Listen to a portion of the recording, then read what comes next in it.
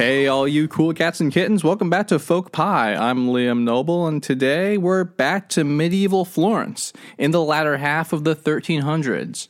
I'm also recording on different equipment today, so if my voice sounds a little bit fucky, I'm sorry. Things are starting to pick up. Today we're talking about something a little special to my heart, mostly because I sank so much time into researching these guys and wrapping my head around exactly what they were. Oh yeah, we're diving headfirst into the guild system of Florence. You've got banking, you've got merchants, you've got syndicates of blacksmiths and wool makers, and this social organism, the guilds, are about to give birth to European capitalism and then be consumed by its own child. Compelling?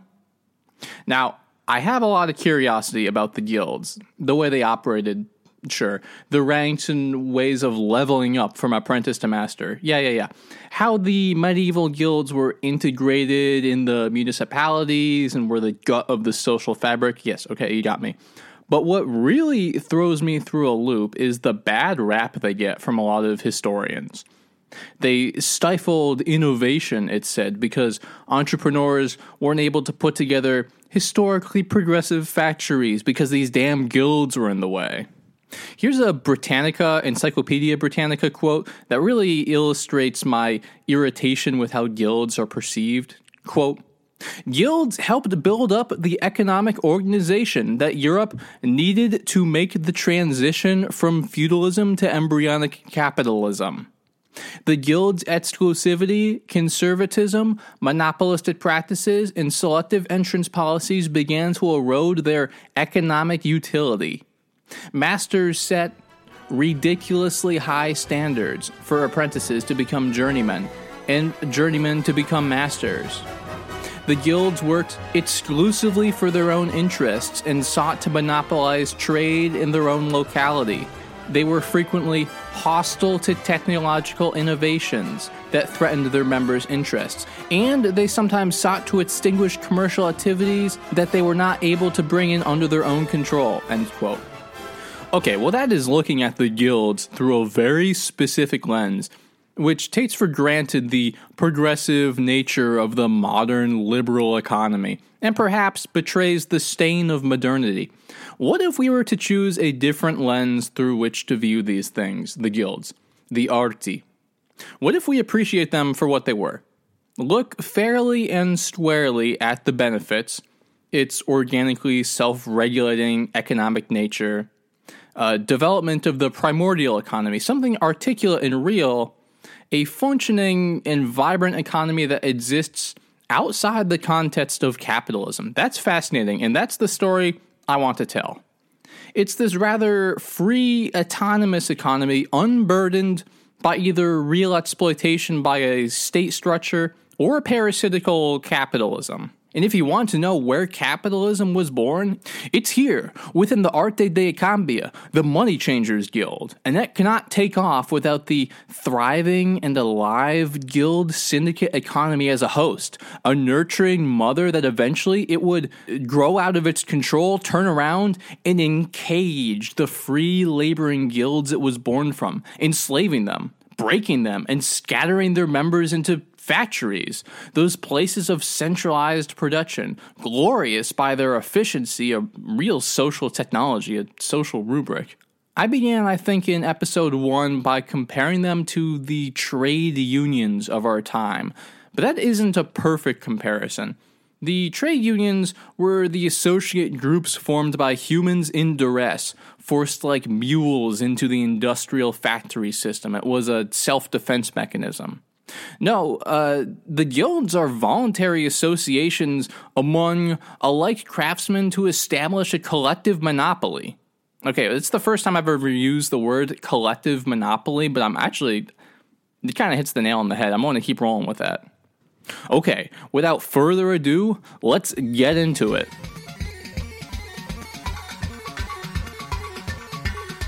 The place, the Italian Quadrangle. The time, the up-and-coming 1370s. The Wet Company and John Hawkwood. Just like last time, we're going to start out with a character on the periphery of Florence, whose fate would intertwine with the cities. And this guy is really useful to us because he's not affiliated with the guilds, like not at all. But it's not so dissimilar in its own way. It's September 1356. In an English army camp, there's a man sitting there on the split log in front of the fire, laughing uproariously with his companions. It's clear he's a soldier. He's heavy set with shoulders like a bull, quiet, intelligent, cruel eyes. His mop of chestnut hair is wild looking. He wears a huge satchel that holds his gear and the tunic stained from weeks of heavy wear out in the fields. He's bossing around the two subordinates with him. When his cup empties, he forces it into the hands of the young boy sitting on the floor near him, his page. "Refill," he cries. His name is John Hawkwood. Hawk is in bird. I'm not kidding. That's his real name. John Hawkwood is the son of a landowner from Essex, England, and he's a soldier, a longbowman, in the army of the Black Prince, the son of Richard III. He was called the Black Prince. Sick moniker. They were an English army fighting in France, against France, and the event that's about to play out will be an inflection point in the 100-Year War, ending the first phase. And it's about to change John Hawkwood's life as well. In the morning, blinking against the light, hungover and wobbling, the soldiers grab their equipment and start breaking down the camp. They're on the move. The army of the Black Prince, a multinational army of English, Anglos, Normans, and the Gascons, the region in the southwest of France, all together as one. Our story begins with some symmetry where the last one ended, the Battle of Poitiers. Remember, big man Duke Walter of Brienne? He dies here, big time. The French are handed a devastating, war-ending defeat by the armies of the Black Prince. John II, King of France, is captured as a prisoner of war. Peace is declared immediately, and then a more formal treaty emerges, ceding all of the Gascons to the English as a subservient region. All of the armies of the Black Prince, all the armies of England, Gascon, and Normandy, the thousands upon thousands of soldiers in the pay of England are demobilized. The pay cuts off. But John Hawkwood emerged as a talented leader. He knew how to fight well, and he understood tactics, and had a keen sense for how to win a battle. What else is he going to do if not be a soldier? Return home? Boring. It's 1360. And the veterans are milling about aimlessly in France, all these unemployed warriors. The English, the Germans, the Gascons, the French decide to form an independent company, a free company, a mercenary company. It was called the White Company, after the white tunics these soldiers wore, and it's about to be infamous. John Hawkwood was elected by his fellow veterans as the White Company commander. So long as he could guarantee pay and steady leadership, he was in charge. How was he going to keep the pay coming in exactly? Well, the White Company lived by extortion, marching around, threatening to raise towns if they weren't paid off. And there are a lot of them, too. 3,500 cavalry and 2,000 men in 1361, which is a lot for the time. Their weapon of the day was the giant lance, and the soldiers were organized around these huge, heavy weapons. They worked them in teams of 3. The man-at-arms who handled the lance, this huge spear, would need to be strong. No kidding. And the man at his side was a squire who handled and maintained the shield and armor as a sort of auxiliary to the main weapon. And a page, a servant, usually 7 to 14 years old, after which they could move up to become the squire. So the man-at-arms, squire, and page team was the small unit on the battlefield, and they formed contingents led by a corporal, which was subcontracted or elected. On top of that was the administrative staff and treasurer, notaries, and chancellors to manage the contractual aspects of the free company. You have these crazy battles of 2 armies meeting in the field, but the armies were running with children, ordered about to do the small tasks as needed, so the big guys could focus on fighting. Women moved in these traveling armies as well, the mothers of the pages, keeping care of their child, wives who attended their warrior husbands, doing washing and cleaning of wounds, repairing injuries with herbal remedies, prostitutes too, making their living. And of course, adventurous women who went just for the sport of it. The medieval armies were an interesting spectacle. I would call these armies a rather democratic structure, for like roving bands of warriors. It's not an imposed thing, it's a common goal arrangement. They're after the money, kind of like pirates in that way. So why are we talking about mercenaries in our guilds episode? Where are all the blacksmiths I promised? Well, these mercenary armies are like the guilds of warriors. They're the soldiers' guild, and they did not stay put waiting to be hired out by someone. They ran around the countryside, turning their skill into money. They had the confidence in their capacity for violence, and who was going to stop them, except for maybe other hired mercenaries? And then what? You're just going to be bored and unpaid also. The cycle continues. These mercenaries, called condottieri, played a huge role in this period, in warfare, sure. Their name, condottieri, comes from the Italian word for contract, as they were hired to do the job. But they played a big role in peacetime also, terrifyingly, scaring people and laying waste to anyone who didn't pay them off as they strolled through. They are basically land pirates, and they lived by brigandage, by plundering. But also, during lulls or when they needed money, they would become highwaymen, establishing illegitimate tolls on roads and robbing people who refused to pay them. Mercenaries, knights, highway robbers are really one and the same thing. Unemployed or bored knights who weren't being paid by a lord would just go out and rob peasants in the field. This is something I had to learn. I always thought that, you kind of need some of these soldiers to hang around so you stay safe. No, these soldiers are the bullies. They are the robbers on the road. We talked last episode about the Catalan Company, who savaged Walter's father. Well, those guys were like the same deal, adventuring, traveling mercenaries. So the White Company hang around Champagne, France for a bit, where they formed, then rolled for Burgundy, then moved within 25 miles of Avignon, where the Pope was living in summer Rome. I think I said this before, but there's a huge span of time where the Pope shacks up in his premier French territory, his Rome away from Rome. And you know who's got money and would make a great target? The Pope. So they threatened to sack Avignon, and the terrified papacy hands over 100,000 florins to John Hawkwood and his free company, Cha-ching. Then they seize the nearby town of I gotta look up how to say that. Pont-Saint-Esprit, a commune on the River Rhône, and really took it over. The French kingdom could not extract taxes from the commune, so completely had the White Company set up shop, and they usurped the authority of the central government of the king, which was really important at the time that they didn't do this, because they were trying to raise funds to ransom the king back from England, who was a prisoner of war still. This, combined with fury over the threatened sacking of Avignon, results in red card, Pope excommunicates the White Company. But it doesn't last long, though. Actually, the Pope has a better idea. He would forgive them, good Catholics forgive after all, in exchange for them fighting on the Pope's behalf in Italy, mostly. The Pope had a lot of enemies at the time. It was agreed, and now the Pope had a baller team of total psychos rampaging around the country, destabilizing those papal rivals.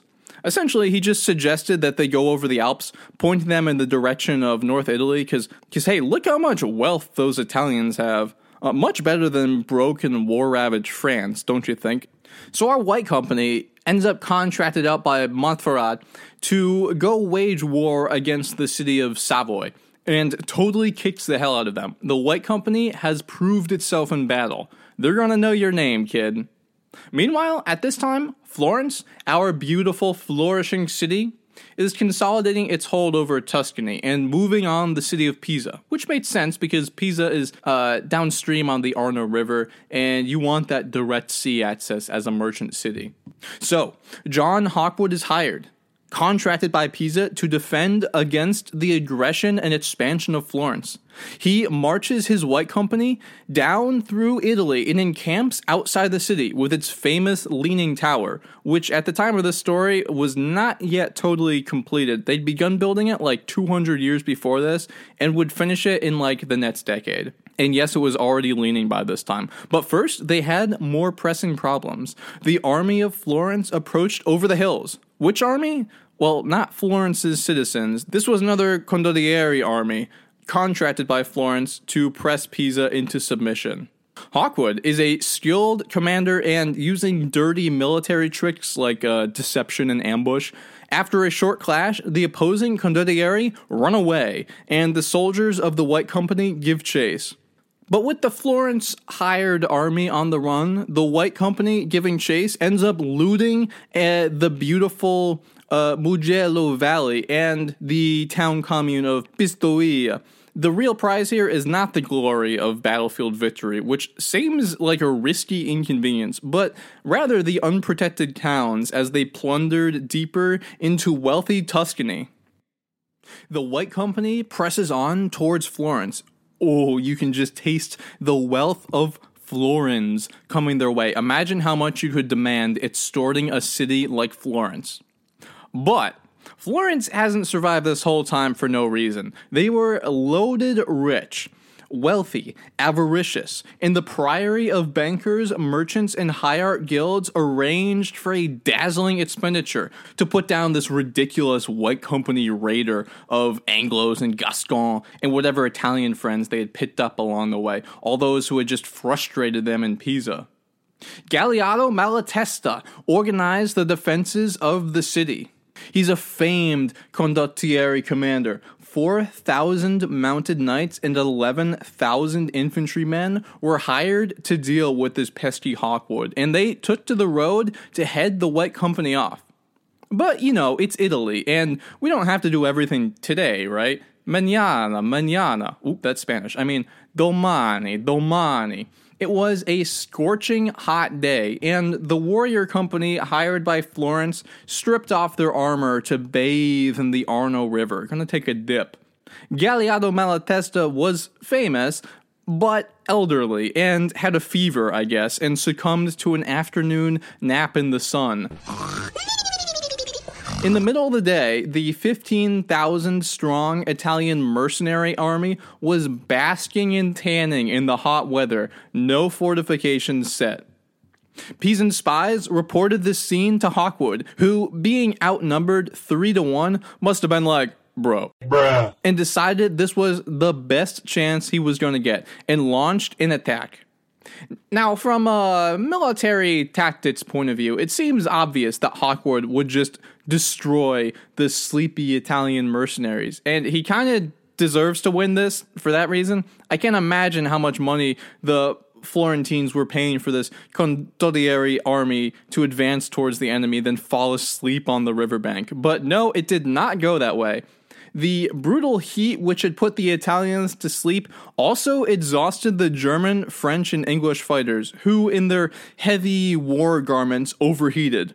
Now, Sleepy Boy Malatesta had delegated 2 mercenary officers to protect the camp while he dozed, and they arranged some Genoan archers to watch the road from Pisa. And they spotted, soon, the encumbered, panting White Company soldiers trudging towards them from, so far away. And they raised an alarm, firing into the White Company from a safe but still very lethal distance. The Florentine camp sprang to life, grabbed their weapons, and entered the fray. Hawkwood ordered the English horse-riding knights, the sort of medieval mobile infantry, to drive straight into the center of the Florentine camp. And they did, charging into them and wreaking havoc. And Pisa's own soldiers, who came with them, charged in also. But Malatesta's own knights ran around the White Company, and the Florentines had hired so many that they could just envelop anything the White Company could throw at them. And those knights reached the company's tender supply lines from Pisa in the rear, while the Genoan crossbows continued to pick off people from nearby ruined buildings like little snipers. Through a superior move, the Florentines totally encircled the portion of the army that had rode straight into the camp, which was like a sizable number, and cut them off. John Hawkwood wisened up to the situation and ordered the White Company to retreat! For God's sake, run! Leaving the Pisan foot soldiers totally abandoned in the field of battle, becoming victims of a brutal reprisal by the condottieri. The road to Pisa was wide open, but Malatesta decided to pass up the opportunity and reconsolidate his army. And besides, we'll do it Donati. I want to take a nap. The White Company retreated to a nearby abbey and licked their wounds, many of them just dying. Pisa, which was downstream of the river, learned of this stunning defeat by the sudden appearance of dead Pisan soldiers floating down the Arno River, their city sons passing goodbye as they went out to sea. Analytically, this is kind of curious because generally surprise attacks go really well, but they couldn't pull it off, and this one was a remarkable failure, so it goes. Famously, this battle, Cascina, is the subject of a painting by Michelangelo, which depicted a group of naked men leaping out of the Arno River where they had been bathing, hearing the trumpet warning of a surprise attack and throwing on their armor. Now, the Pisans weren't paying them anymore because they failed, and the White Company, needing money to retain their large body of troops, because mercenaries, starts the Great Raid of Tuscany, marauding the army all around the Italian hills, going from town to town, city to city, demanding, give us all your money you have, or we're going to burn your shit to the ground. And they weren't lying either, they're pissed. Do it, he's crazy, he'll do it. It's just like the old days in France. The Florentines just go ahead and pay off John Hawkwood with like 130,000 florins, actually outbidding the Pope. Cheaper to just pay him off than pay an army to fight him. And that's a lot of moolah. The Italian cities, though, were pissed and paranoid overall. They suspected that the Pope was behind this whole deal and had sent John Hawkwood upon them to weaken them. Okay, well, I mean, he kind of had, having directed them to go down to Italy in the first place. In any case, the cities, Florence and Milan, form a defensive agreement against the Pope. And other cities join it, and it becomes a full-blown war confederation of Siena, Pisa, Lucca, Arezzo, and the Queen of Naples. Whatever this Pope's intentions had been, and be fair, they weren't innocent, even though his name is innocent. It was the raiding and extortion of Hawkwood's White Company over Tuscany that had set off a whole new conflict. This would be the War of the Eight Saints, the Italians versus the Pope from Avignon, France. And the Pope ordered the White Company into its contract to clean up some mild rebellions in the rear so they could go fight, and to personally escort the Pope.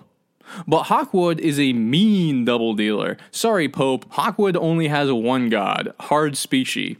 Instead of working for the Pope, he uses this trust to take control of some of the Pope's castles and loot them. When they had so trustingly let the infamous White Company in through their gates. The whole situation now is just totally chaotic. There's no loyalty here. Hawkwood also murdered a bunch of civilians around this time in incidents that were recorded as bloodbaths of unarmed people. So that's not cool. God damn, they're like PMC Wagner, LMAO. And the Florentines, scheming in the priory, were like, okay, let's take these lemons and make some limoncello. They're a city government of bankers, after all, and they know how to account for risk. Unlike dumbass Pope Gregory X, they said, hey, Hawkwood, here's the deal. We're sick of all this shit. You fight for us, we'll pay you, we'll forgive all of your betrayals, and we'll give you a pension for when you're an old man and can't fight no more, and we'll give you Florentine citizenship. Doesn't that sound lovely? Crafty bankers. You gotta love this. Instead of, just promising Hawkwood money or paying more money, which he can just take anyway or take and then betray you, offering a pension is a defanging. It appeals to the personal vulnerabilities of old age. It's some real shit. It says, "You're under our care now." There's something very intimate and desirable about a pension.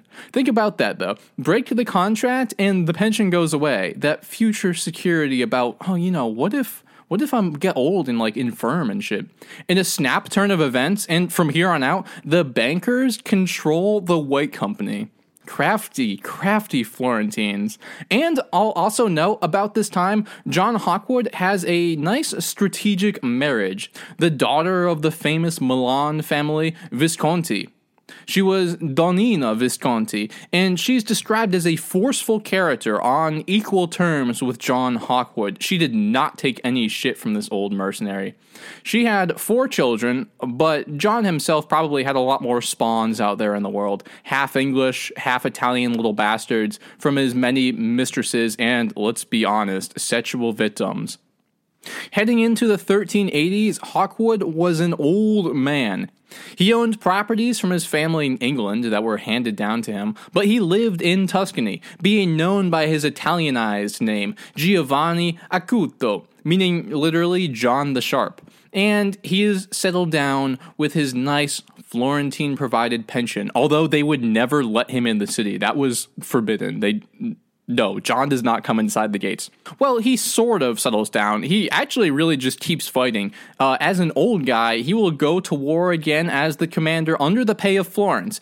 And you can just see by this time that they just totally own this guy, controlling the purse strings of his fate.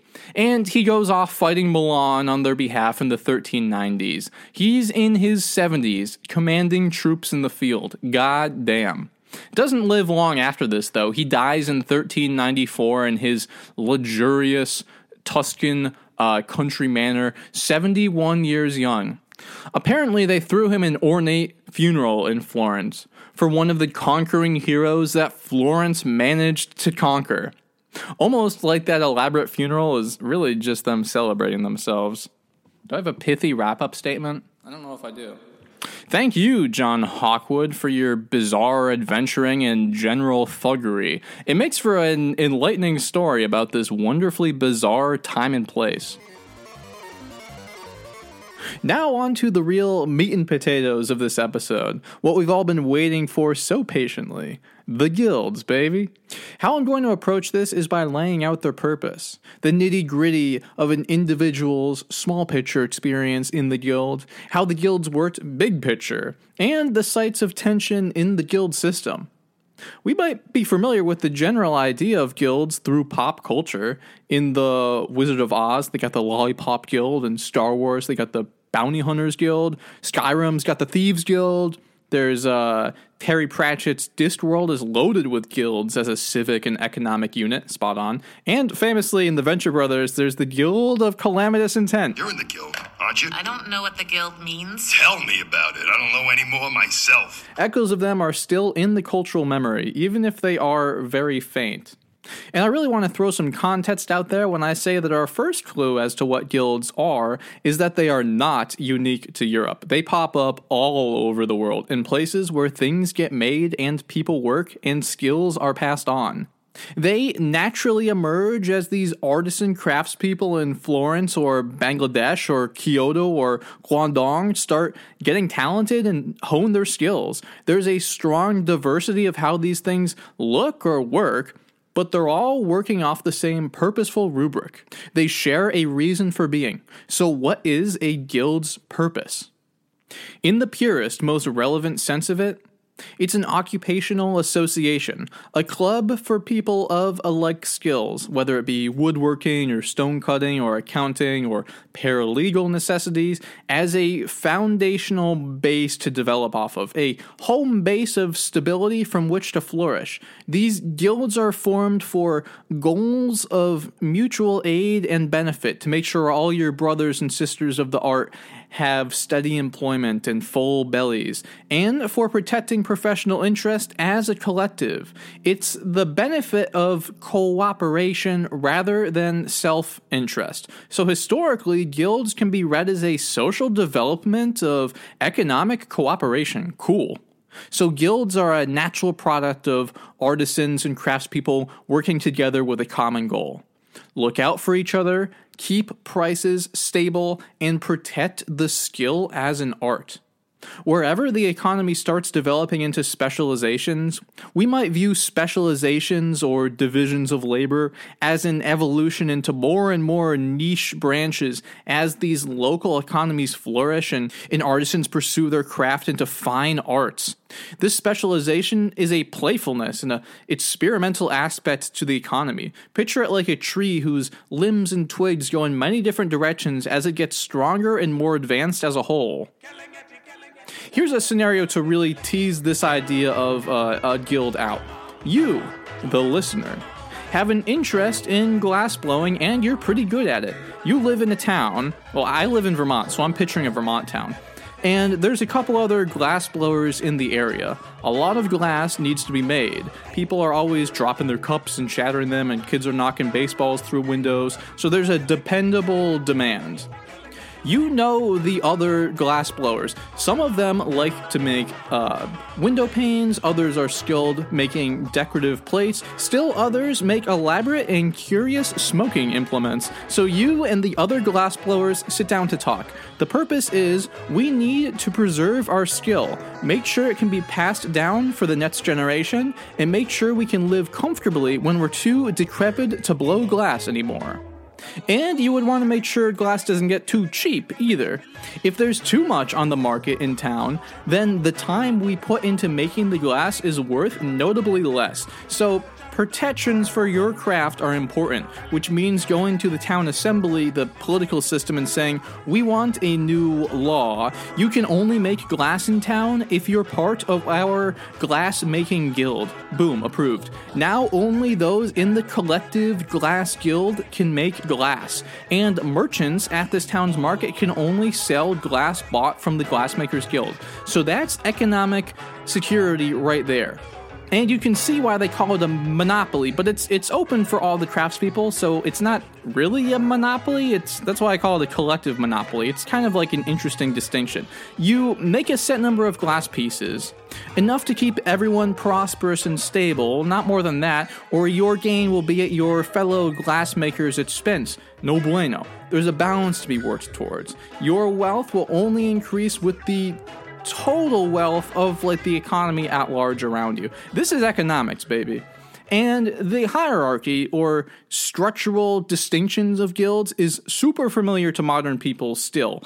Electricians and other trades will know these terms intimately.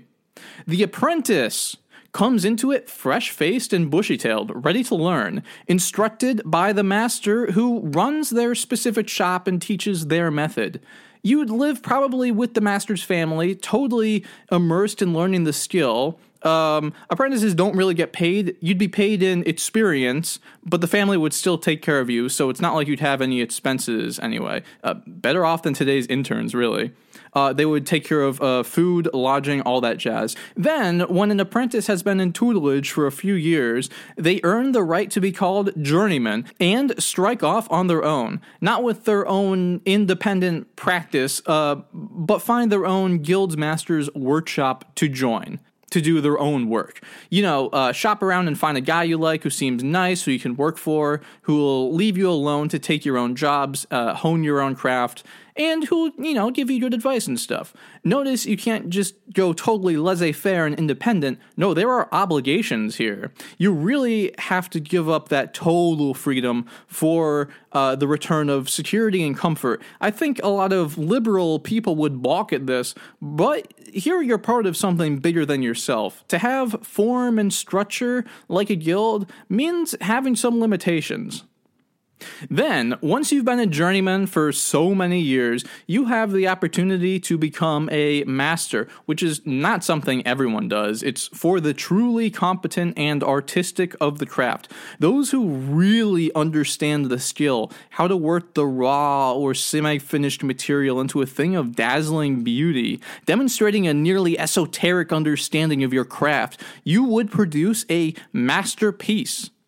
We toss the word masterpiece around today, but in the guild, it means something. It's a demonstration of technical proficiency on a real level. Upon presenting that successful masterpiece, you are recognized by the guild as a master of the art, with a full right to really strike out on your own and begin your own workshop and take on apprentices of your own. The masters would meet in council with the other workshop masters of the guild in their area. Right, they all have their own individual workshops where they meet together to discuss problems or sort things out, or just to hang out with their fellow glass-blowing comrades to set or alter guidelines on conduct or discuss standards for finished goods, right? Glass can't be turned out looking like shit. That looks bad on everyone. Or to discuss how to deal with rogue glassmakers who are undermining the guild's authority. Maybe you can levy fines or something. The workshops are federated into a larger guild structure, and this is the real gel of the system. You have a justice system specifically for the guilds, and adjudicating guild law, keeping all disputes in-house. No need to bring the civil law into our affairs. There's a lot of autonomy here. What's more is that the workshops are held in stewardship by the guild itself as an organization, so rent for these shops is low if it exists at all, and the guild is a social core. They run events, have their own symbols and ceremonies. All of the families or dependents of the masters are supported by these things. The guilds have civic responsibilities and privileges, so they're just totally threaded into the community at large. The guilds also own, build, and maintain housing for their members, and famously guild halls, social spaces, essentially for, like communal dining and special occasions. And I gotta ask myself, am I idealizing these things? I don't know. I'm really just going off the sources. They seem pretty cool to me. Kind of wish we had guilds now. I feel like people would be a lot better off, less precarious. Plus, like a bartender's guild, that'd be cool as hell. The existence of guilds and their real function kind of subvert the origin myths of capitalism and turn that whole ideology inside out. And for that, I do appreciate the guilds. And when I say guild, that is the English word for them, for what this development is called in England. For the other European languages, they were in French, the corps de métier, in German, the Zunfte, in Spanish, the gremios, and in Italian, arti, the arts. Now into the historiography. The guilds had also been really big in ancient Rome, and I should mention, well before that. And the Byzantium that survived Rome was well known for its plethora of collegia, or guilds. Thing was, they kind of faded out for a long while in Western Europe after the disintegration of the Roman Empire, and the material complexity of the world had, collapsed. It had become an ideological civilization oriented around the dominant Christianity, so there wasn't really much of a place for the guilds in this world yet. Not to say that they didn't exist in small pockets or for short times. I'm sure they did in some form, but they weren't articulate or big enough to leave much behind in the way of sources. But after the year 900, Islam is starting to pick up steam. Traveling merchants are recovering. Long-distance trade was being reformed. Movements of goods and raw materials was picking back up. This is when the first hard evidence of guild formation can really be pinpointed in Europe. It's part of a larger system developing. And their golden age, their strongest flourishing, was between 1100 and 1600. After that, well, we'll get to that. Okay, so these guilds were official within their cities or towns, and they had a monopoly on their particular skill. If you were a carpenter, you were in the carpenter's guild. Nobody's out carving and making chairs for customers if you weren't part of the guild. It just wasn't done yet. It just wouldn't make any sense. Not only were there huge drawbacks being on your own with no safety or support, but also there were rules against it. The guilds are the political system. The guildsmen are the leading citizens of the city of Florence. The signoria priory of the free city of Florence was the guild system. We know that in Florence, as the guilds became more wealthy and more prominent, the power they could bring to bear started to displace the networks of old aristocrats and feudal families. And the guilds basically came to govern the city. The city councilors, the priors, were drawn directly from this guild system. This happened all over Europe, but generally they weren't as successful as in Florence. In Spain, in Valencia, there was a huge blow-up war between the gremios, who wanted political autonomy, and the general power of the nobility and their Castilian state based on the king, who wanted monopoly and for the artisan workers to shut up and work. Detecting a pattern here, at this period of prosperity, the urban centers are really starting to pick up steam. Their economic cycles are growing in power and ambition, and they're demanding rights away from the old lordly ones of the castles. In Germany, this exploded into the Zumthor Revolution, open political strife, and this is basically the same thing as is happening in Florence, dig? Women were not excluded from the guilds totally, but they were politically dominated by men, because, medieval Catholics, patricentric, all that jazz. Women did work alongside men in the guilds, that's the truth, and there were professions that were exclusively women, like weavers, silk spinners, and other zones within the textile industry and around Europe at large.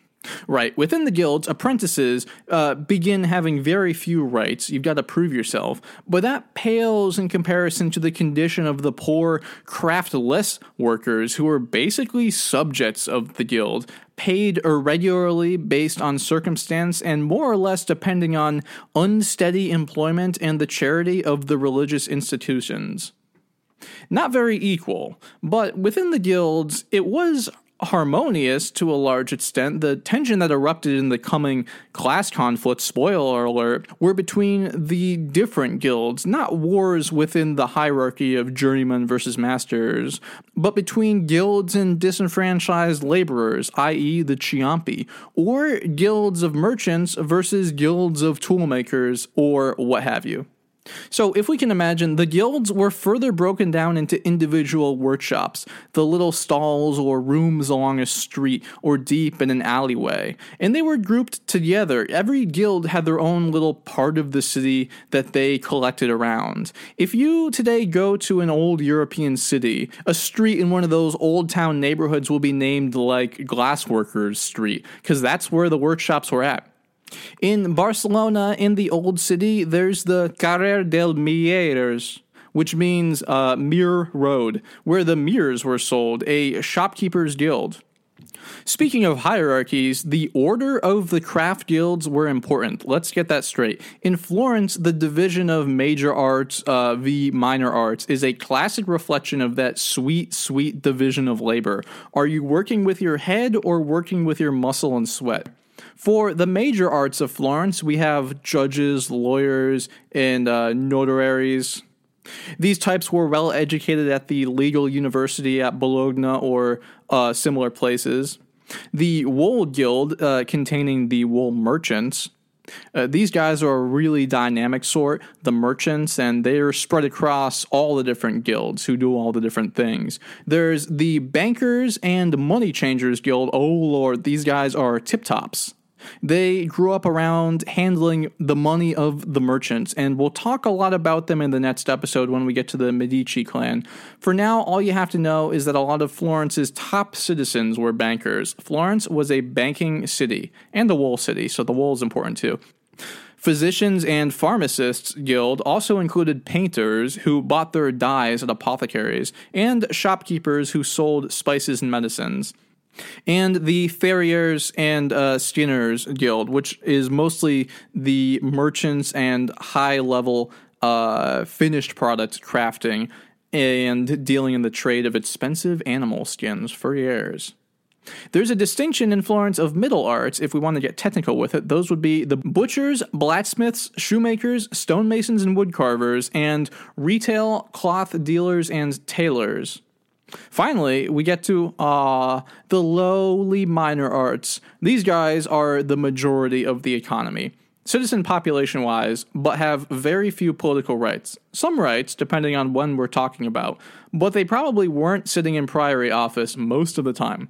These would be the innkeepers, tanners, workers of wine and olive oil, locksmiths and toolmakers, armorers and swordsmiths, bakers and millers and masters of the flower arts, and carpenters.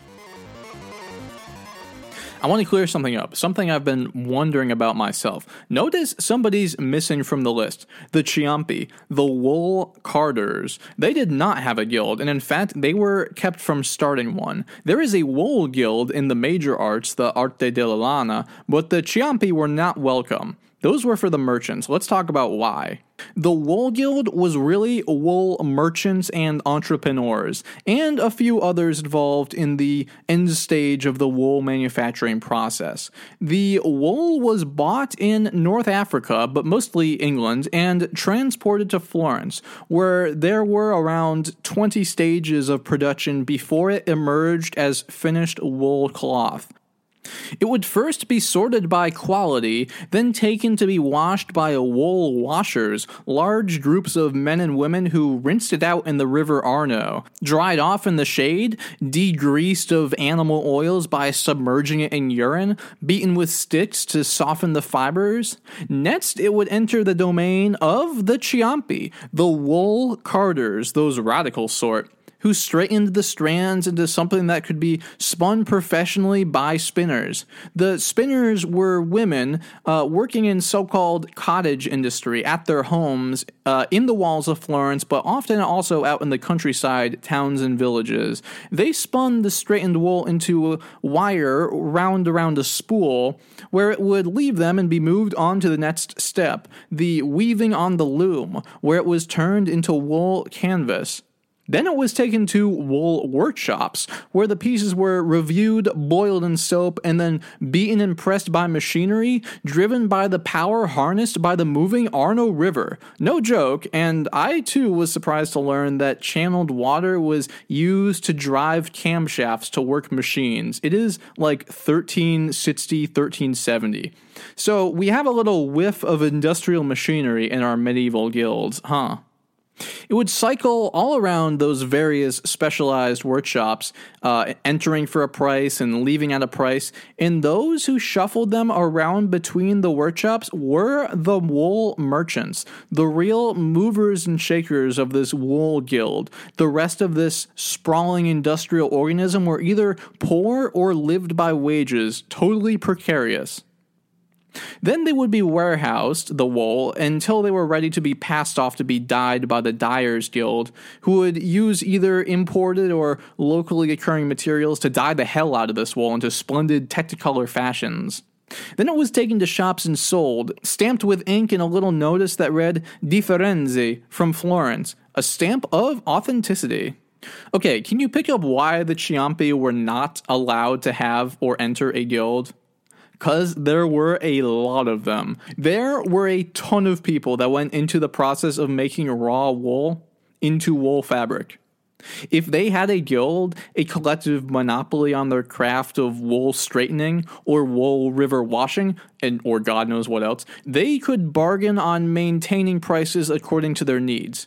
Yeah, we'll card your wool for you at a set rate, and also we're not going to be in a race to the bottom wage-wise anymore. Florence was finance, but Florence was also wool trade and wool production. The Renaissance was textiles, and textiles were the Renaissance. Put on your systems theory cap for a moment. The reason for this superstructural finance economy is the real economy of textile production. Everything, this glorious wealthy system, depended on the huge amount of real things being imported by high demand, produced, and exported. To keep wool moving profitably and fast with big fat returns, the Ciompi could never be properly compensated because there were just too many of them. If they were all paid for their work fairly, the textile wool trade wouldn't be worth it to the merchants. Instead, the costs of labor were kept very low. See the pattern here? If the Ciompi were an underclass, the money would flow. If they could bargain for their own rights, the money would slow down. The remuneration, compensation for so many bodies and their dependents was just too much.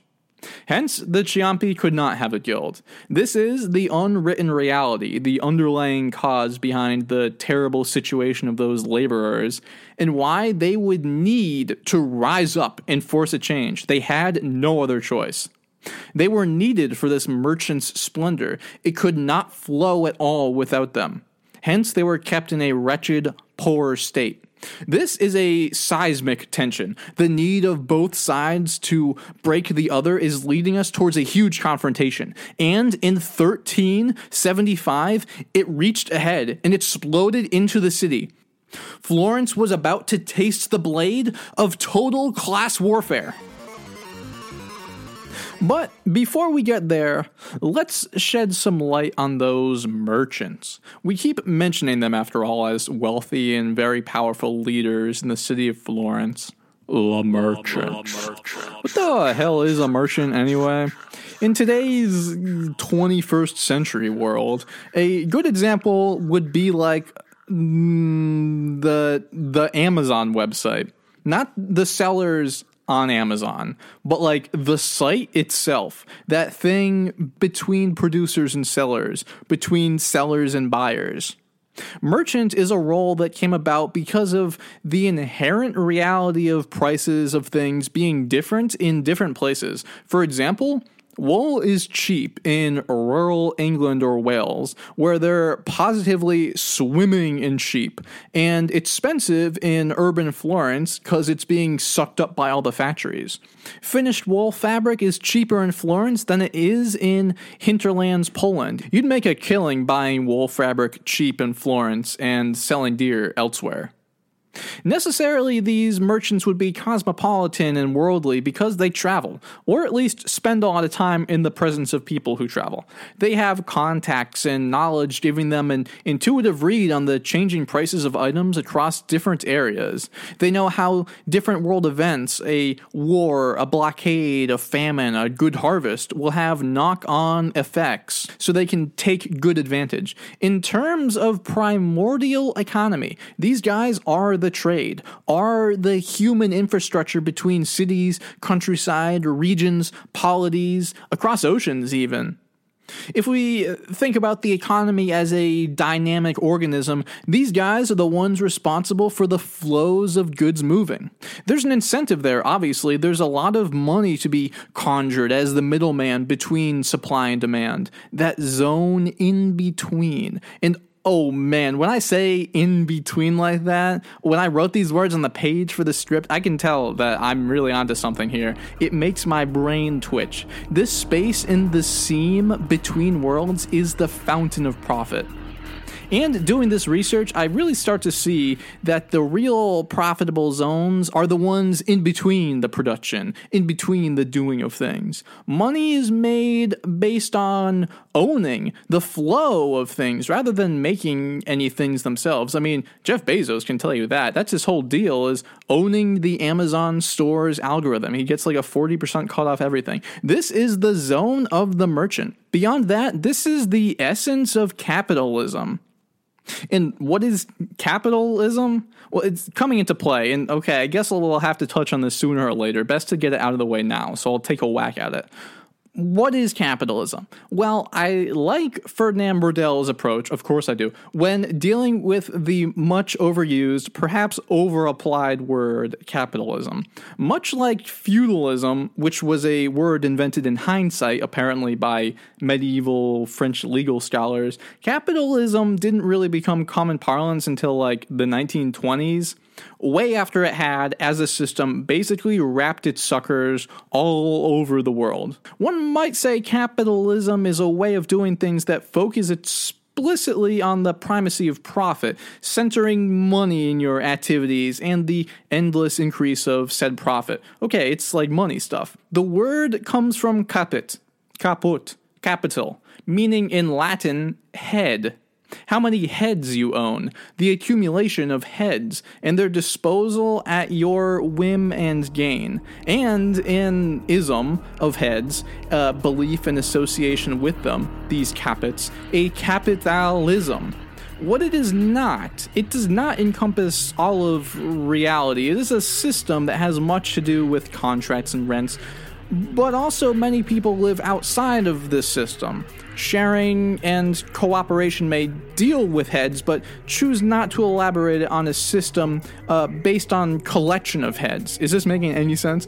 I think it's closer to the truth to see it as a way of building power.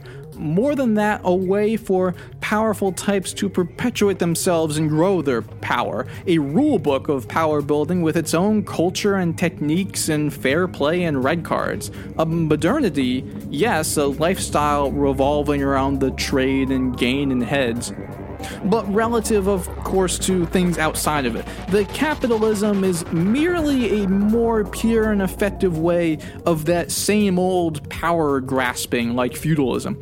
It produces an upper class and is produced by an upper class.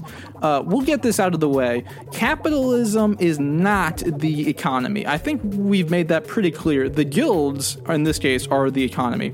And the guilds are not oriented around this capitalism. Rather, capitalism sinks its teeth into the economy, burning hot when it finds that nice cozy place in the liminal zone between economies.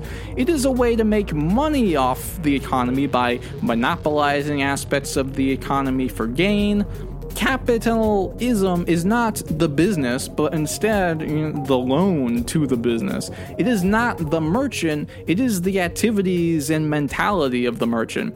It is less the loan than the interest on the loan, and the laws, culture, and justice around how that loan and its interest is resolved. So chew on that. I think that's pretty close to the truth, IMO. Okay, more about the merchants. The longest distances always yield the greatest profit, and the use of the seas kind of turbocharges that dynamic. There's a very famous triangle trade run at this time between Venice to Tunisia to Barcelona back to Venice, the Barbary run. Buy cheap silver in Venice that had been pulled out of the earth in German mines and sell it for gold dust, which is cheap in Tunis, and sell that in Barcelona, where gold scrap is expensive because they're minting coinage like crazy, and, gold. Sometimes you could sell the stuff technically, but the buyers didn't have money on hand. Like, the money itself was just too rare. It's not paper after all. There's limited coin in circulation. So these medieval merchants would do business on bills of exchange, which is a legal economic technology, a development they got from the Islamic world. The knowledge probably passing through Egyptian Jewish merchants living in Alexandria. The only thing that mattered was that the promise of payment was there. The motto of the time was, quote, "Time is money. Never leave money lying dead. Sell quickly, even at a lower price, in order to go on another trip," end quote. Gotta keep this circuit going. Notice the system only works if you've got a friendly government led by other merchants and bankers and moneymen who will enforce your bill of exchange for you. Otherwise, it might just be ordered that the debt be forgiven. No bueno. That's why the Italian quadrangle is so important. That's why everything starts here. The polity is run by the money. Whether you're talking about the champagne fairs of France, the Amsterdam markets, or the docks of the Hanseatic League cities in Germany, merchants would turn out their wares to be bought and sold by other merchants, to be moved farther along on their own circuit, or by consumers looking for baubles, or shopkeepers looking for rare foreign merch. But the real zone of the top-tier merchant was off to the side, on the edge of the marketplace, where they would meet and jabber with other merchants and do the real business of swapping and buying stocks in other trades, or futures of goods, bushels of wheat that hadn't been sown yet. Sometimes they'd meet on the steps of the cathedral or at Piazza, but in other places like Florence or Barcelona, they would have a building specifically for this purpose, a place to exchange stocks, a stock exchange. In terms of merchants, the classic image is, someone offloading goods in Alexandria, haggling for whatever's relatively cheap there, maybe spices, loading up and sailing for Venice. This is the archetype of the merchant adventurer, the one who sets sail and risks it all, making their fortune by the tides and breeze, always moving around the Mediterranean, hugging the coast, not losing sight of land. We started off talking about the warrior adventurers. Now, just take that rubric of free companies, apply it to merchants, and basically you've got the idea of a merchant's guild. Which I should correct myself here. It's not a substantive big guild of merchants, but rather merchants comprised within many different guilds. The wool merchants in the wool guild, the dye merchants in the dyers guild. They might fight up and down the supply chain for better deals on partially finished goods to move, but essentially they've got the same interest at heart, whether or not they're competing for a larger piece of the pie. Another form of merchant was the more advanced type, those who sponsored the movement of merchants on the sea but didn't leave the port city, instead patiently awaiting their return. They bought shares of active trade vessels and didn't actually make the voyage themselves. They were wealthy enough to buy private storage in warehouses for the goods that were brought to them, dealing almost entirely in the high-level finance aspect of the operation. Again, reaping wealth in that middle zone between the expectant, productive guild and even the seafaring merchant, living in that nowhere zone between the heavy lifting of bales of wool, between the tying of line of ships at dock, between the stained hands of dyers, between the carding of wool, and the florins flowed like the river Arno. The most rudimentary merchant were those small-timers who carried whatever they could load on their packs or on the pack mule and travel big distances, out of ports with rare items, into the backwoods of like Kiev or Muscovy, where locals would pay a pretty penny for it at market.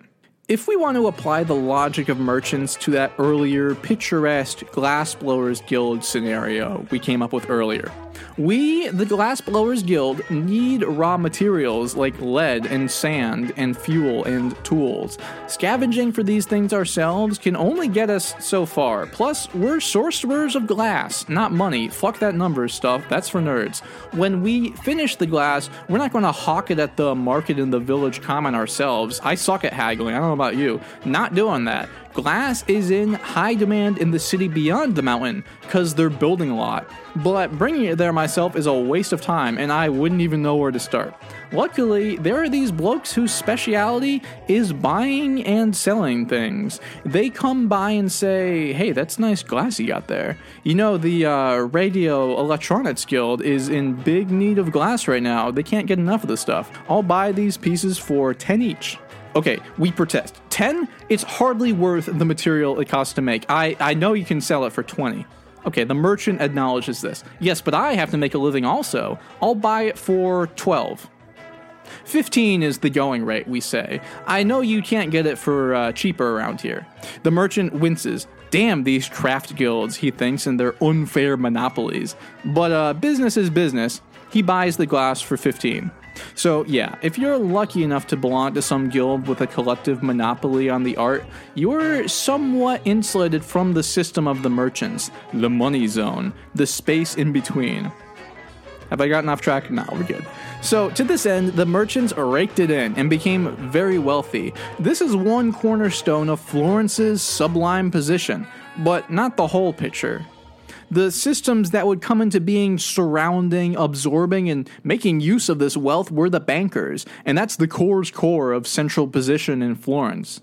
And at this point, I could start talking about the banks and the Catholic religious doctrinal bans on usury or lending with interest, the art of making money out of thin air. But I think we're going to save that thought for our next episode, which is, on the Medici family. So we're going to be coming face to face with the medieval banking system and the realpolitik of the Pope anyway. I'm going to save it for then. I might as well end the merchant section by saying Florence is very important because this is like the first time in history that merchants were the governing structure in a polity. They were free to start developing their own systems of knowledge and culture around money, their own law courts and enforcement of debt contracts. Remember, the bankers collapsed in the 1330s because the sovereign of England was like, fuck my debts, there's no one to enforce that, I'm the fucking king. And the bankers fell apart. And the Florentines don't want that happening again. And this produces, in part, that sort of decentralized economic liberty ideal ethos that Europe would become famous for. The liberty to pursue their own interests to its conclusion, whatever that might be. Antithesis of the guilds, the factory and the letting out system. This is how the guilds began to wither and die as autonomous collectives. It didn't happen overnight. This is a process that unfolded over multiple centuries, but it did unfold, and it was called letting out. And what it meant is that the merchants were gaining power against the guilds and warping the economy around their preferred method of doing things, making money fast, consistently, and without considerations for the needs of the artists. Here's how it worked. Merchants were rich motherfuckers, and a Florentine merchant would put out work. They, the merchant, have access to raw materials, boatloads of them, probably a storehouse of the stuff, and would approach an artisan one-on-one, maybe a spinner or weaver in the countryside, somewhere outside the direct observation of the guilds. And the merchant says, hey, I'll give you raw material to work and part of a wage, and in return, you give me back a finished product of whatever skill you do best, and I'll give you the rest of the wage. And this is very different from how guilds operate. This is private business and occurs outside the monopoly of prices that make guild life so secure for everyone. And the spinner artisan here might be getting a great deal, making probably more than they'd make doing guild work, that's for sure, but it undermines that collective monopoly, that solidarity between guild members. The merchant is happy because they can pay less for stuff, which means higher profit after they sell it. And the artisan is happy because they're getting paid more money and pretty consistently. But if this gets any bigger, it's going to start undercutting the whole guild system, whose purpose, I'll remind, was to keep prices stable. Now, this artisan is self-interested, and the prices are changing. There's influence of cheap goods on the market that are really undercutting the artisans, and this is going to kill the guilds in the long term. The towns and cities and guilds would fight this letting out system, forbidding guildsmen from engaging under pain of banishment. Now some examples of when this was really happening. In Lucca, in 1400, we have evidence that two silk merchants set up a company. Their goal, to have silk sheets made. Not to buy silk sheets from guilds, but to go directly to independent craftspeople and pay to have them made. In Venice, same time period, master and journeyman carpenters and caulkers came with their young assistants to work for the shipping magnates who owned shares in the ships to be built outside the guilds. Again, there's evidence of contracts signed between individual weavers and merchants under a notary. The merchants will pay and the weavers will weave. No guilds involved.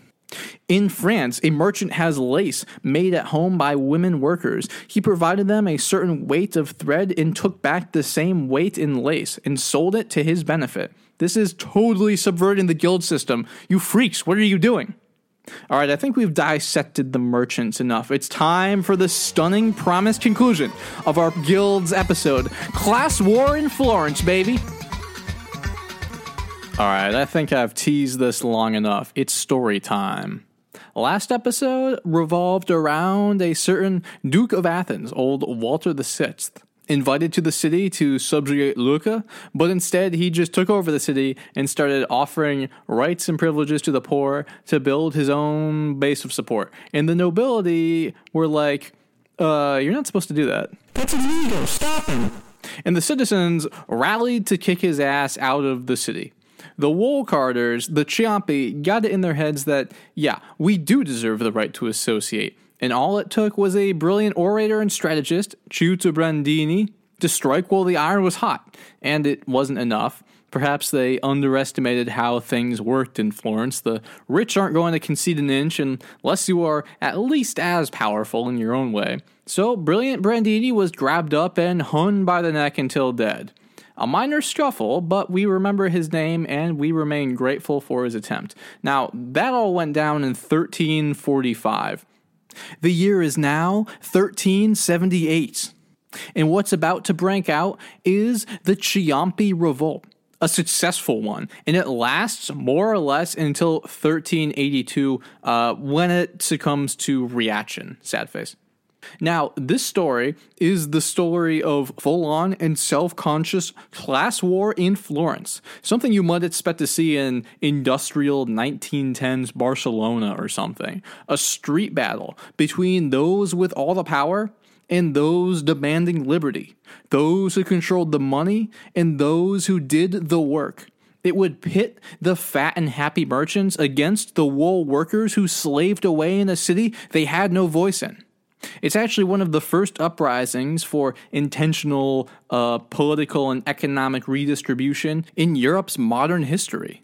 Well, those dispossessed workers are going to take the rudder of the city for themselves. There's an incredibly brief prelude, and it has to do with that old War of the Eight Saints.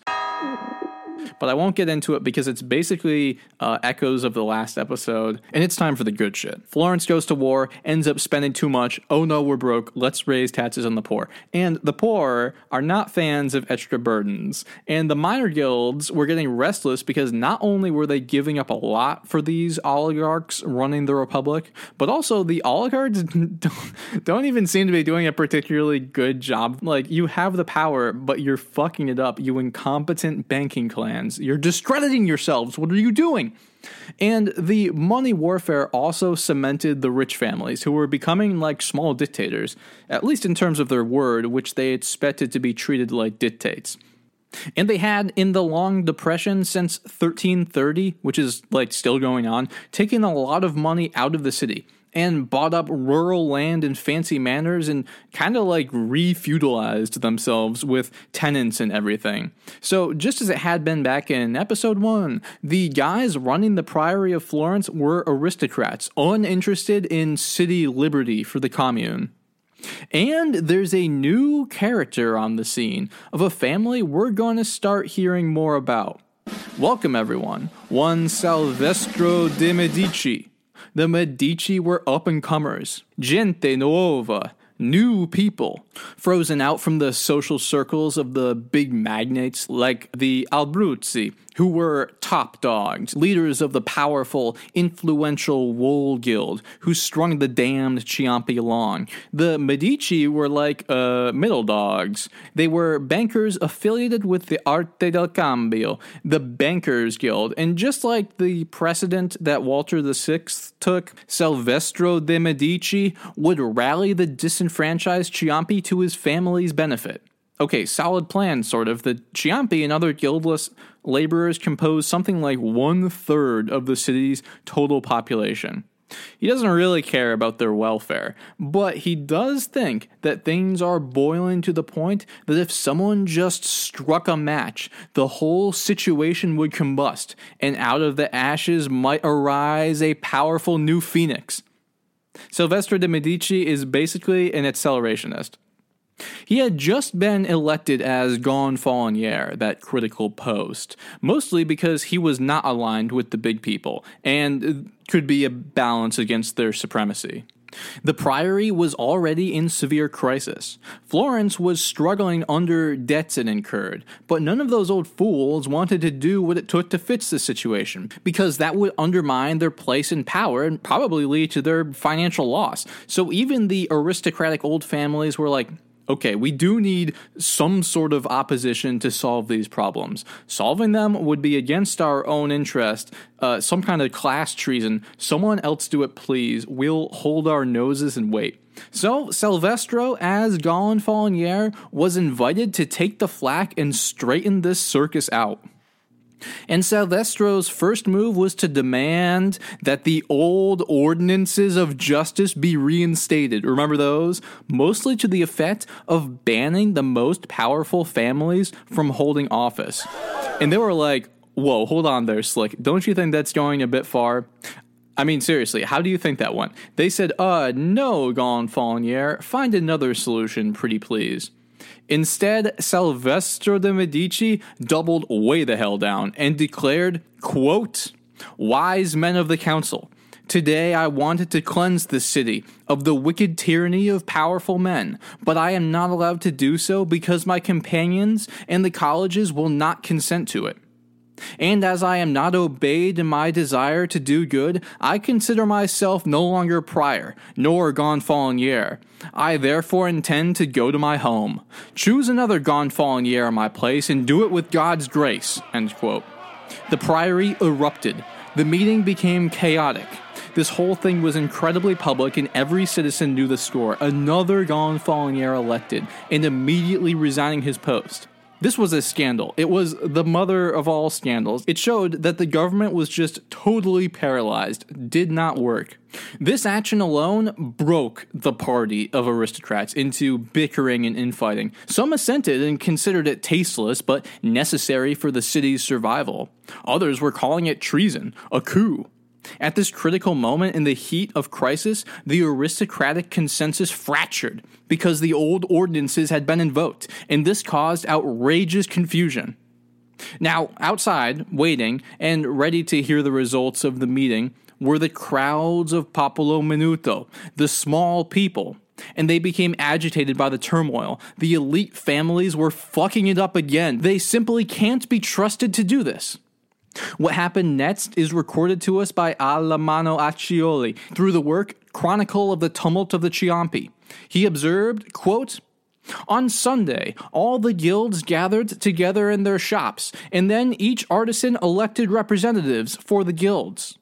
On Monday morning, the colleges assembled early in the Signoria, and the representatives also came. All that day they stayed with the priors and their colleges, discussing and framing certain laws, but that day nothing could be decided, for they could not reach agreement. Thus, on Tuesday, the guilds began to arm themselves. The guild banners were unfurled. This action was brought to the attention of the priory. They immediately chose the 96. When the council was summoned and the 96 chosen, an uproar arose in the square, and the people, with the guild banners, shouted, 'Long live the people!' Therefore, the council decided to turn over the general authority of the priors and the colleges to the captains of the party, to the 10 of Liberty, to the 8 of Guard, and to the guild representatives." End quote.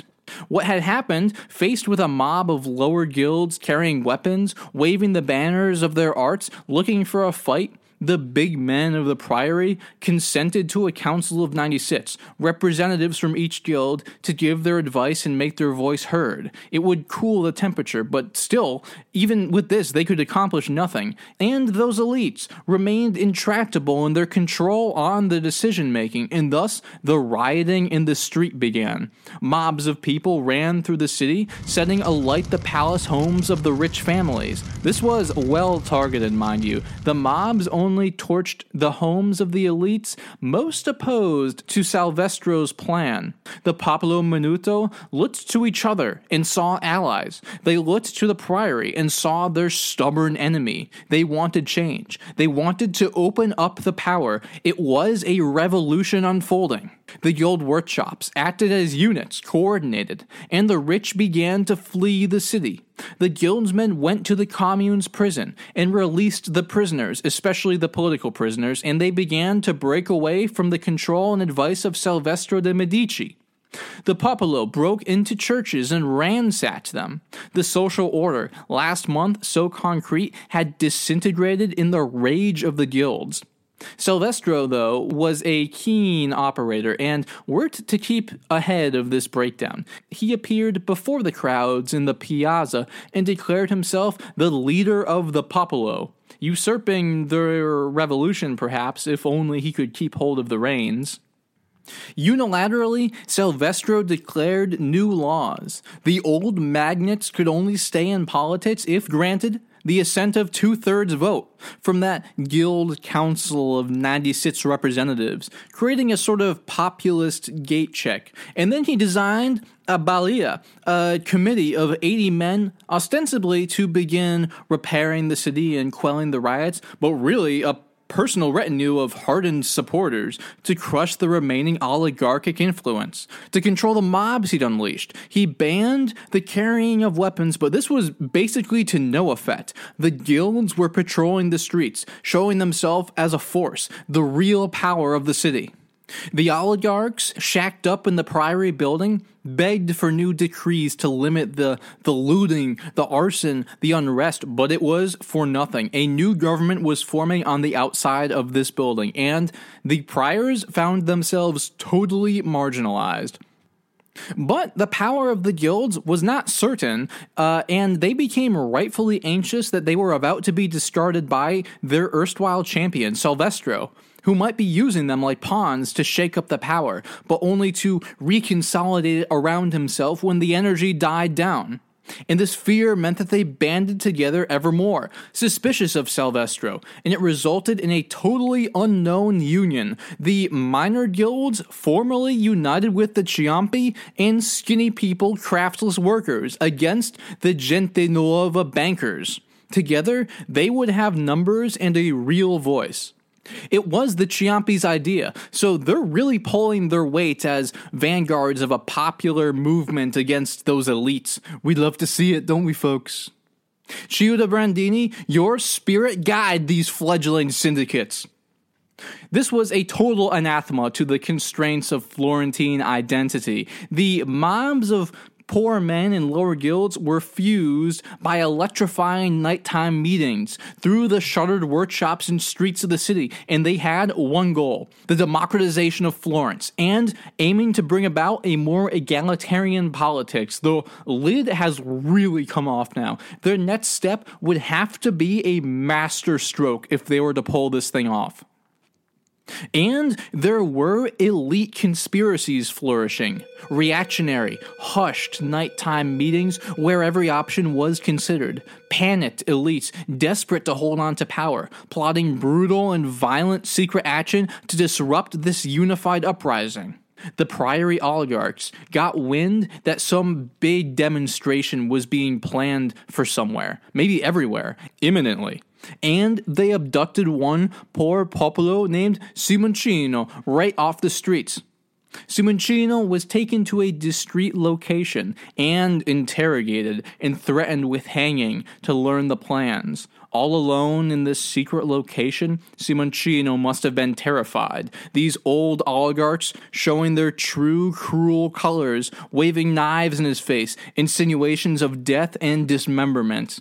Simoncino couldn't take it anymore. He told them dates and locations for the meetings, that there were to be coordinated uprisings in San Spirito with 1,000 men or more, Santo Stefano Apante with 400, San Piero Maggiore with 800 or more, and the last, in San Lorenzo, would be innumerable.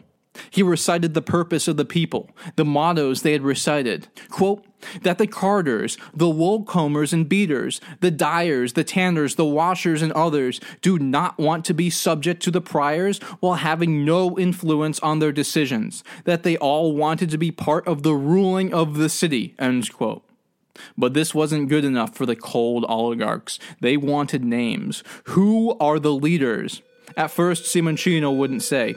String 'em up, they cried, and subjected Simoncino to the torture of the terrifying strappado, a form of mutilation where the victim's hands are tied behind their back and the victim is suspended by a rope attached to their wrists, while weight is added to their body, resulting in the shoulders becoming dislocated. And Simoncino, in his agony, finally gave a name. The leader was Silvestro de' Medici. This shocked the priors. They were absolutely gobsmacked. They summoned Silvestro immediately. Explain yourself. But he denied everything, referring to the popolo in the streets as meniti, hardly worth mentioning. The oligarchs bought it for now, but remained suspicious. In any case, what could they do? Everything was out of their control. Everything outside of the dim-lit torture dungeons and locked gates of the priory, anyway. But this real abduction and torture had grave consequences for the outmatched priors, and they were about to break upon the rocks. The oligarchs sent out armed lancers, private retinues, to anticipate the arrival of the demonstration. to ambush them and drive them apart before they could form, terrify the mobs into submission, kill if necessary. But a funny thing happens here, an odd twist of fate, or maybe a brilliant piece of spy work. A lowly clockkeeper of the priory, the one who keeps time in the big clock, overheard the plotting and ran out into the piazza screaming, "To arms! To arms! The priors are bent on slaughter! Arm yourselves, people! If not, you shall all die!" And this right here was the big eruption on the 21st of July, 1378, that exploded everything. Learning of the torture of Simoncino, the Popolo were enraged beyond words. They flooded onto the palazzo outside the priory and drove away the armed lancers, trapping the torturous government inside the building. Just like old Walter VI, there was no more escape. They made demands, release the captives.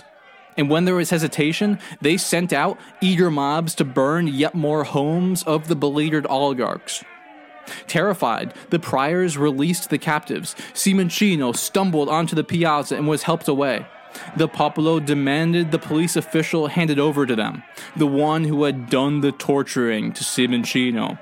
He was pushed out from the priory and into the hands of the crowd, who hung him in the piazza, dismembered him, and cut him into little pieces in front of everyone. Then the Ciampi, the most radical group, presented their formal demands upon the Signoria. 28 clear and concise demands, I'll have you know. You really have to marvel at these Florentine rebels who were probably not formally educated, but disciplined and working together, as well as any primo example of insurrectionary politics. The demands? Quote, the Wool Carters Guild would be incorporated and autonomous. 3 new guild corporations would be formed, one for the carters and dyers, one for the barbers, tailors, and the mechanical arts, and the third for the skinny people who have no crafts at all. They would all be syndicated and have the right to associate, end quote.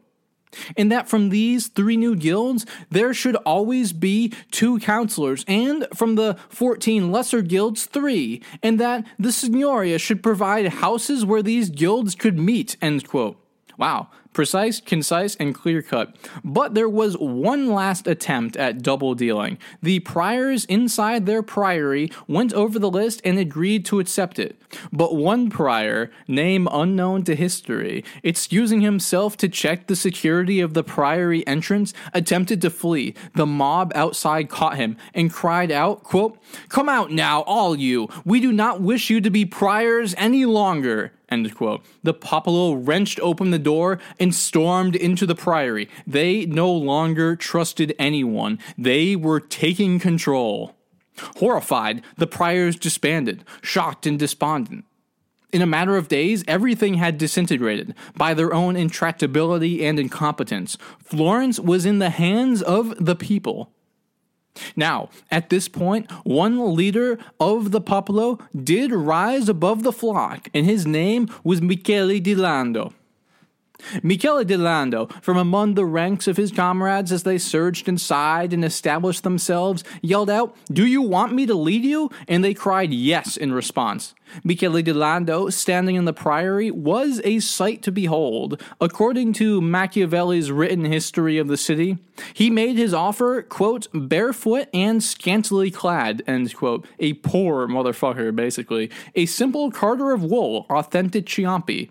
Someone who last year would have been destined for obscurity, but now has his own nice little Wikipedia page with his own portrait picture, which even Silvestro Medici doesn't have. So Di Lando, judging by our contemporary modernity, is big swag. Michele di Lando became the new head of government, and I mean really. He restyled the communal government totally. His first move was to guarantee peace and settle the whole situation down. He commanded that no one was to loot or burn buildings any longer. He was, quote, making and unmaking decisions, holding the keys, locking the city, writing letters and giving orders on his own behalf, end quote. He reformed the seats of the Signoria, 4 counselors from the lesser plebs, 2 from the major guilds, and 2 from the minor arts. Now the center of gravity is with the laborers. He handpicked the men to fill the government councils that acted as checks and balances. Well, checks and balances no longer. He was totally in control, like more centralized around himself than even the oligarch families could manage. With the new Ciampi having their own guild, the number of syndicated men more than doubled, whereas before there were 4,000 or 5,000 members across the city. Now, goddamn, 13,000 were affiliates. A huge victory. It's bigger than even the old struggle of 1345 could have imagined. Every member of a major or minor guild could potentially participate in government, or at least be represented. Huge ups. Now, the Ciampi didn't agree with everything. And here we're touching on the ages-old dynamic of self-management versus representation. Michele de Lando commissioned a city guard of 1,500 crossbowers to regulate the city, led by knighted figures under de Lando's personal instruction. And these knights were drawn from real nobility types who had, the horses and stuff. They were running security for de Lando's government. And the Ciampi felt stung. Had they not just proven they had the muscle and intelligence to manage things themselves? What's our guy in the priory, Michele de Lando, up to, anyway?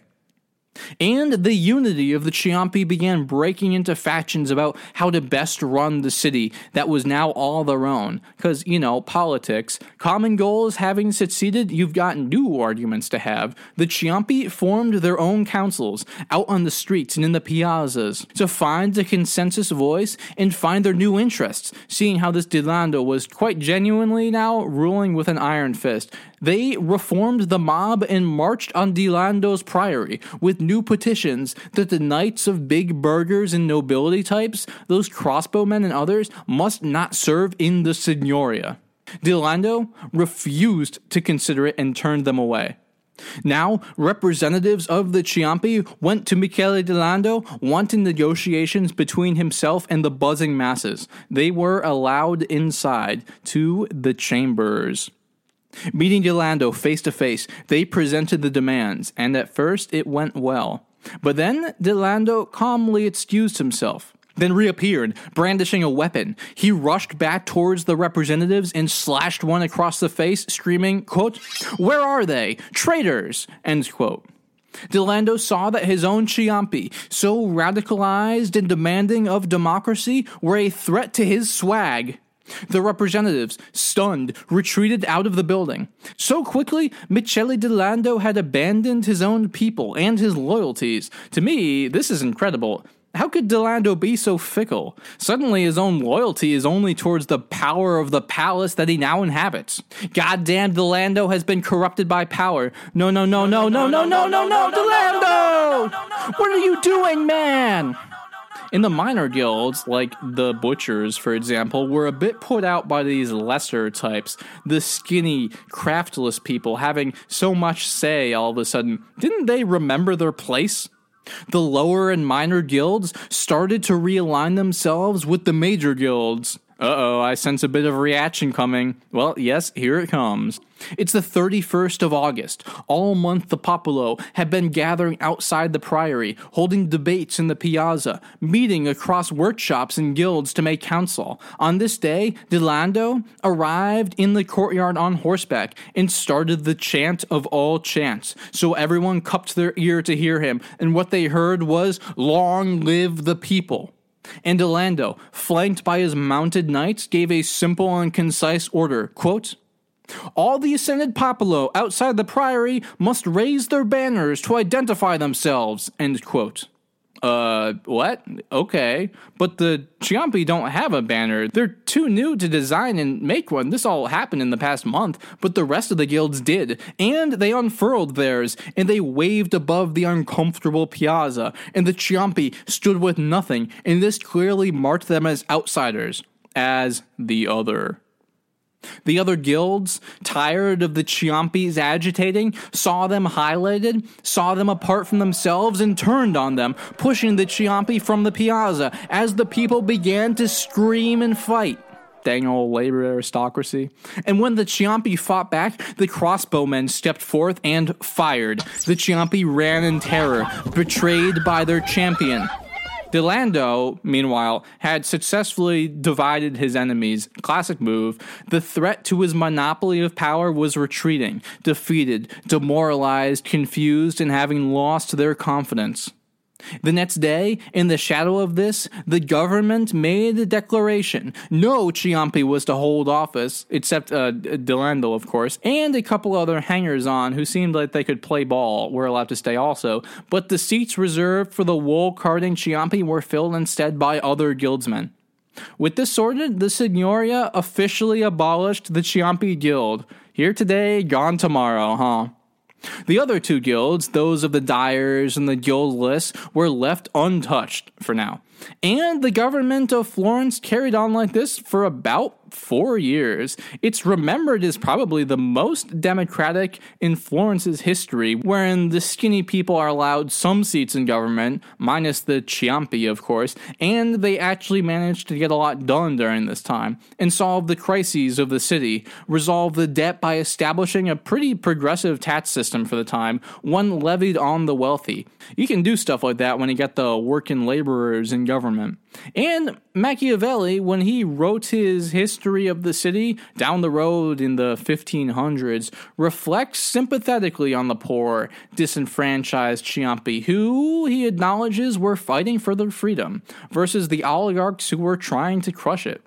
But nothing is forever, and it wasn't too long before Michele Delando himself was politically isolated and exiled. So long, Delando. And who would rise from the ashes of this political and revolutionary saga and replace Delando as the central figure in Florence? If it isn't old Silvestro de' Medici, sneaking up on the back end and snatching the power for himself, establishing himself as new dictator in the priory, following the example that Delando had paved the way for. He could not have planned this from the beginning, but this canoodling for power and jockeying intrigue definitely ended up in his favor in the long run. He would eventually lose this power in 1382 when the oligarchic party of major guild arts and powerful families reorganized and pushed his ass out, exiling him from the city. You banned. After this regime, the priory oligarchs would roll back the privileges of the other guilds, depicting especially the guildless workers as criminal lowlifes and heretics and all manner of slander. Those oligarchs, specifically, were led by the powerful Albizzi family, who had weathered the uprising. With a little bit of patience and a lot of political maneuvering, the wool merchants were back in the pilot's seat. But the Medici had their first taste of authority, and damn if they didn't like it. And you really can't keep a good Medici down, as we'll explore in the next episode, where we'll have a good time looking at the family's history, their wacky men and women, and see the family of prominent bankers start to work Florence from behind the curtain, put a pope on the throne, 2 popes actually, and ask themselves, hey, wouldn't it be nice to be the feudal lords of Tuscany? What's a good sign-off phrase? This is Liam Noble with Folk Pie. See y'all next time. Peace.